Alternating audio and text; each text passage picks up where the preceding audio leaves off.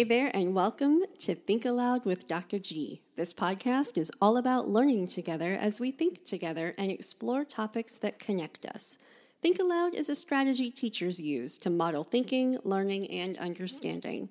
It's like eavesdropping on what's happening inside someone's brain. I'm Dr. Lisa Gorin, and I'm glad you are here so we can think aloud together.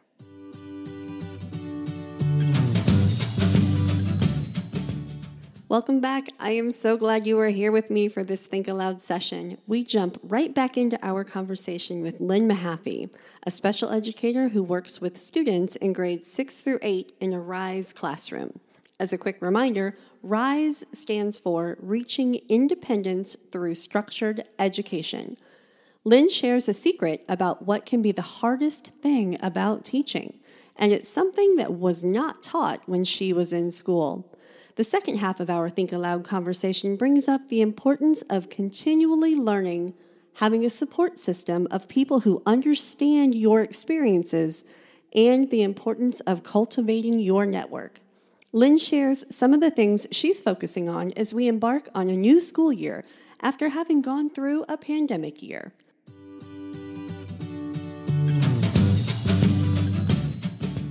So I really appreciate kind of digging down into the intense level of knowledge and skill that you have as a teacher to be able to make it look so effortless. Yeah, it takes a lot of time. It does, absolutely. The other thing I kind of warn teachers about a little bit is that sometimes the hardest thing about teaching is managing the adults in your classroom. Because there's a lot of different personalities, and sometimes those personalities don't always mesh. So that's something that when I was in school, we didn't ever talk about. And so I had to get some skills that I'm not comfortable with. I'm not comfortable with confronting adults and managing their behaviors. And so I really, and I still struggle with that. So it's still one of those things that I'm like, okay, I have to step up now and say this because this isn't working. Isn't it so interesting that it seems like the things that we personally struggle with are the ones that we're always having to try to do, like to grow and learn, right? Yeah. Well, I don't want to have that Somebody's conversation. telling you this is something you need to learn. Yeah, which is a true thing, though, when we talk about lifelong learners. If you stop learning and you stop being open to new ideas and new things, it feels like you're not really doing a great job as a teacher anymore. Yeah, that's true. Yeah, so that's true. There's a passion. I mean, we talk about teacher tired and we talk about burnout and all of the things that cause burnout, but I feel like the opposite of that is having these conversations, having a space to learn the hard stuff behind the scenes. Yeah. So if we're thinking about all of our future teachers and how can we support them, it's not necessarily with another class at MU or another university. It might be experience in a classroom where they get to see how you navigate that and debrief that conversation. Exactly. Like, so I had to talk to this paraprofessional again about this thing, and here's what I was feeling. This is, yes, exactly. And there's nothing like getting with people that understand what you're going through to just, like, really feel better, and it's not even other teachers, it's more other special educators that are doing what I'm doing. When I sit down with them or with you or, some of our mutual friends and just can let your hair down and be like, blah, it feels so much better. Well, you can take away all of that buildup. You don't have to provide any of the background information because it's shared knowledge. Yes, that's true. That's very true. I mean, you're like, here's the thing that I'm dealing with today. Yes. And we need that. Like, we as humans need that connection. Yeah. And oftentimes, in my experiences, I would be the only special education person or the only speech person in a building or a space or whatever. And so you don't automatically have that network in your building. No, that's true. That's very true. So cultivating those relationships with people who feel the same way and understand what you're going through is so important and lifelong. Like, we've known each other 19 years, and that's not going to stop, right? Like, I value you as a friend, partly because of all of that kind of shared experience. That's true. Yeah. That's true. So I think that's an important thing for our future teachers to realize, too, that the people they're in class with now, they spend all of their time together as cohorts, and they're like, blah, blah, blah, and then we go out and teach. Well, hang on to those connections, right? Yes. That's going to be a support system for you. Yes. for sure. Interesting. How interesting. So we're getting ready to start a new school year. By the time this is published, we'll be kind of in the middle of that first semester, September timeframe. Okay. So what are some things you're thinking about in a new school year? Like, what are some things you're focusing on for this new year? Yeah. I mean, we just came out of a really strange COVID 18 months. We're not totally out of that situation that's kind yet. of on my mind. Yeah. But what's on your radar as far as what you're doing with your students, how you're preparing yourself as a teacher? Well, I am a little concerned about the whole how this year is going to look. Last year, we were not allowed to be in the community, and so I'm wondering, again, is this going to be a year that they don't allow us to go back out into the community to work? Right. So at the end of the year, they allowed 16 and over to go back to work, but I don't have that age group. Right. So that's definitely playing on my mind because Well, spend a big chunk of time working. You do, because of those life skills you're building. Yeah. But let me back up a little bit. Last year's school year in this particular district looked really interesting because they were making decisions based off of trend data for COVID cases. And so there were situations where sometimes everyone was in person, sometimes everyone was virtual, and sometimes they were doing a hybrid with 2 days in person and the other 3 virtual. But your students... We came right from the beginning.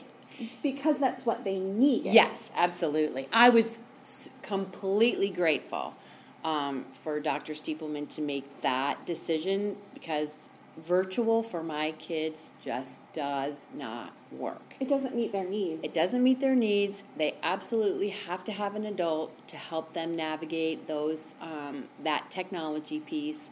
And if you've got parents that are working, you just can't do it. So my kids came in September, and the building was basically empty. And actually, we loved it. I mean, I could have science. We did a gravity thing. We could go to the stairwell and do gravity out there. We were out in the hallway all the time. I mean, we had the run of the building. We went into the gym to do force and motion. It was great. And then kids came back in January, and they kind of just, ruined our whole school thing. But they needed some of that space back. They needed that space. So, but you had other adults in the building, though. Were there some administrators? We had some administrators, and then eventually our SKIP kids came back. Okay. And our ELL kids came back. Okay, so SKIP is the self-contained behavior program. Yes. And ELL is our English language learners. Yes, so, correct. Again, kind of groups that need a little bit more intensive support. Okay, Yeah. awesome. Yeah. So that was nice. That was really nice. So we like that. So this year I sent 4 or 5 kids to high school. I'm getting 4 new kids. And so I have to really focus at the beginning of the year. I'm going to have a new para in the room and then a student teacher. So I really have to focus on building those relationships again with those new kids. And those new paras. And that new para and making sure that I haven't met him or her. So, do you know if it's hired? Do they have a somebody already? I believe that they did. So okay, awesome. We interviewed somebody and they took a job at Rockbridge. Mm-hmm. And then we got an email, or I didn't get it, but the building administrator did, and said that Elise hired somebody. Well, that's wonderful. So that's another thing, too. I mean, we look at building supports for students and building community and having consistency within our program, yet we have personnel turnover. Oh, yeah. And so you have to reestablish that with new future teachers in your classroom doing field placements, with new paraprofessionals on the team, with new related service providers. Yes. You know, I never had the same exact placement 2 years in a row my entire career as a speech-language pathologist. It changed every single year, and sometimes in the middle of the year, right? So building that community and having kind of that base of openness and willingness to build community is so important. It's super important. Yes. And we're going to have a new speech therapist this year, too. So it'll be a lot of news, and it's important to me that we all build that community, and that it's super positive. I realize, like, I have days like that too, where you just come in and you're like, I don't know if I can do it today. And you just have to put the face on and do it and have that energy level that's high, because the kids know. I mean, when your energy's low, their energy's low. Yes. And it's a drag to get through the day. Yes. But when you are positive and high, and then their energy's positive and high, you can move. And your students may not be able to articulate that, but it definitely impacts the entire room, right? And I think that's true across education. All students, whether they can articulate it or not, are responding to the energy the teacher brings. Yes, absolutely. Absolutely. And there are lots of times where you fake it. Yep. And for a while, right? Yep. Because you don't want to bring your own stuff into the classroom. You want to bring the best you can offer that day. And granted, some days are better. Some days are better, yeah. Some days are better. And the kids, the good thing about our kids, we're with them so much, and they can read you so well. Yes. And at the end of last year, some of my 8th graders were like, Miss Mahaffey, are you going to cry on the last day? And I said, well, probably, but I'm also happy that you're moving on, And of course, that day came, and I had a student who brought a parent letter to me. It was so nice, and of course, I started bawling, and he was just like, I knew you would start crying, and I was like, it's okay, I'm just very grateful and happy that you're moving on. Well, and two things can be true at the same time. Yes. You can be sad and potentially recognize you're going to miss these students, but also very proud and happy that they have succeeded and they're on to they're on their way. Yeah. That's that whole kind of dichotomy that we live in as teachers. And we're with the kids every day, all day, for 3 years. It's not like it's this person, I know their family, I know their, everything. I know everything about them, so it's hard to let that go. So in the interest of going over time, I'm curious, you mentioned family. It's all good. That's what editing is for. Good. Families connect with you at a very intense level because you do have the students for so long. How do you navigate community experiences where you may or may not run into family members or may not want to be as a teacher? Like you might be out in the community at the grocery store, or you might be enjoying some live music or whatever it is. How do you navigate that space? Honestly, it's rare that I see my kids out. Really? Truly. Once in a while, I'll see them at the grocery store, and that's just, you know me. I'm like, hi, and we just chitter-chatter and stuff. And maybe occasionally we'll see them out if I'm out to dinner and they're out to dinner. But I'm kind of amazed at how often I don't see my kids out. Really? And that might be that they don't come out as much.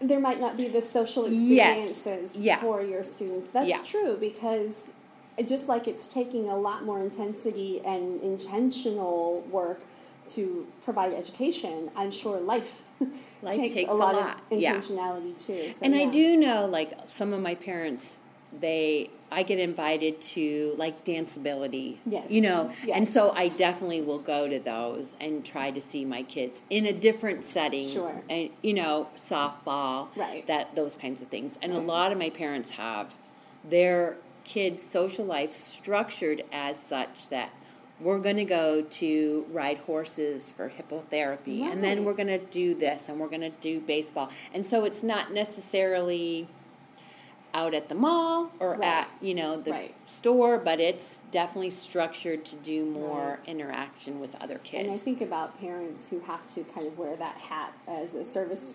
coordinator and find the resources that are useful and safe for their students and their children. And that's a whole nother layer of And luckily those kinds of things, those kinds of activities, usually I'll get an email or a flyer, so I can send those out too, so that parents have that too. But also, like, that like Danceability, for example, that connection of parent to parent, they're talking, and what they're doing is how other kids get involved. So it's a really nice network. Well, just like we mentioned how teachers need to have that kind of support system, I would imagine parents of children with disabilities need that same level of support system. Yeah. You need just somebody who understands. Yes, absolutely. You definitely need that. Kind of, we call it the tribe sometimes, yeah. or your cohort, or there's all kinds of fun names, right? Yes. Your group of people who make things better. Well, that is awesome. Well, I am loving this, and you're making me excited for the fall semester, so that's always good. Thanks. So I always appreciate talking with you. I try to end these conversations with 3 easy questions. Yeah. I won't do them rapid fire. That's just too much stress for me. But tell me someone or something that inspires you. You inspire me. So what inspires you? I think, well, when I was younger, I had a couple teachers that I really I loved. One was my 6th grade teacher, Mr. Groom, and he was very strict, and I was scared to death of him, but he was super fair, and I always remember that. And I went back as an adult to Washington State and walked into the building, and he knew exactly who I was, which I couldn't believe. And then I had a really nice teacher in high school when I moved to Arizona from Pennsylvania, and she had just moved also to Arizona, and she just was related to me on a not just more one-on-one, and I appreciated that too.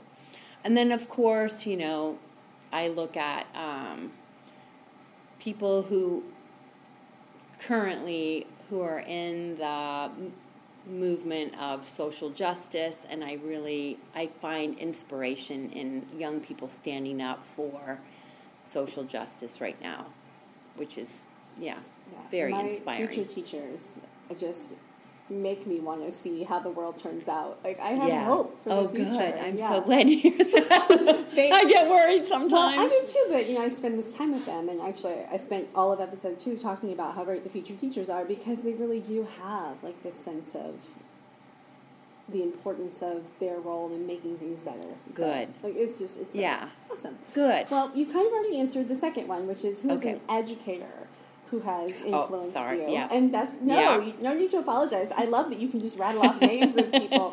And I think that's really a testament to kind of the hidden value of teaching. We don't always know what impact we have on our students as teachers, right? Sometimes they come back and tell you.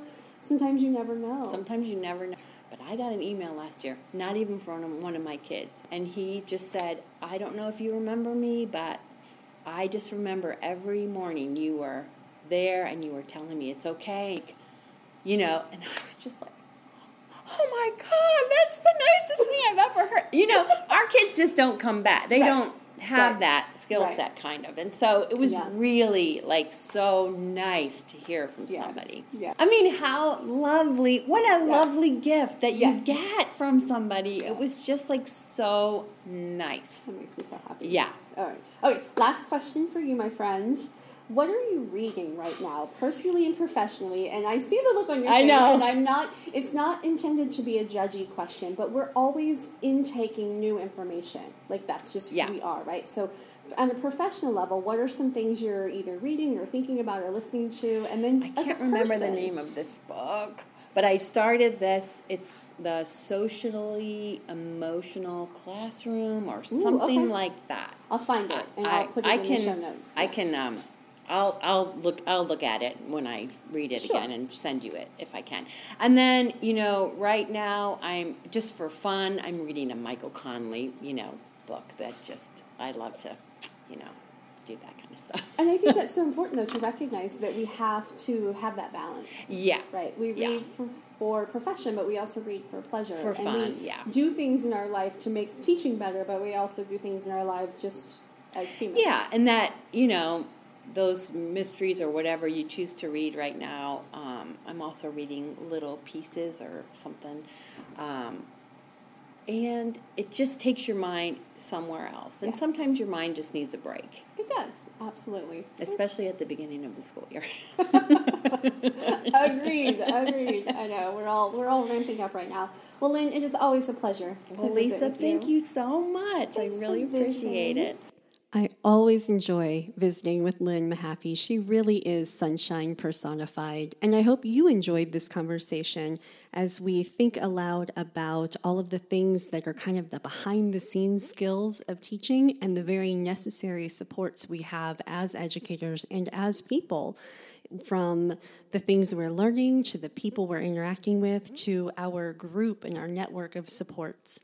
So thank you so much for joining us this time with Think Aloud with Dr. G, and I look forward to our next conversation together. Until then, stay curious.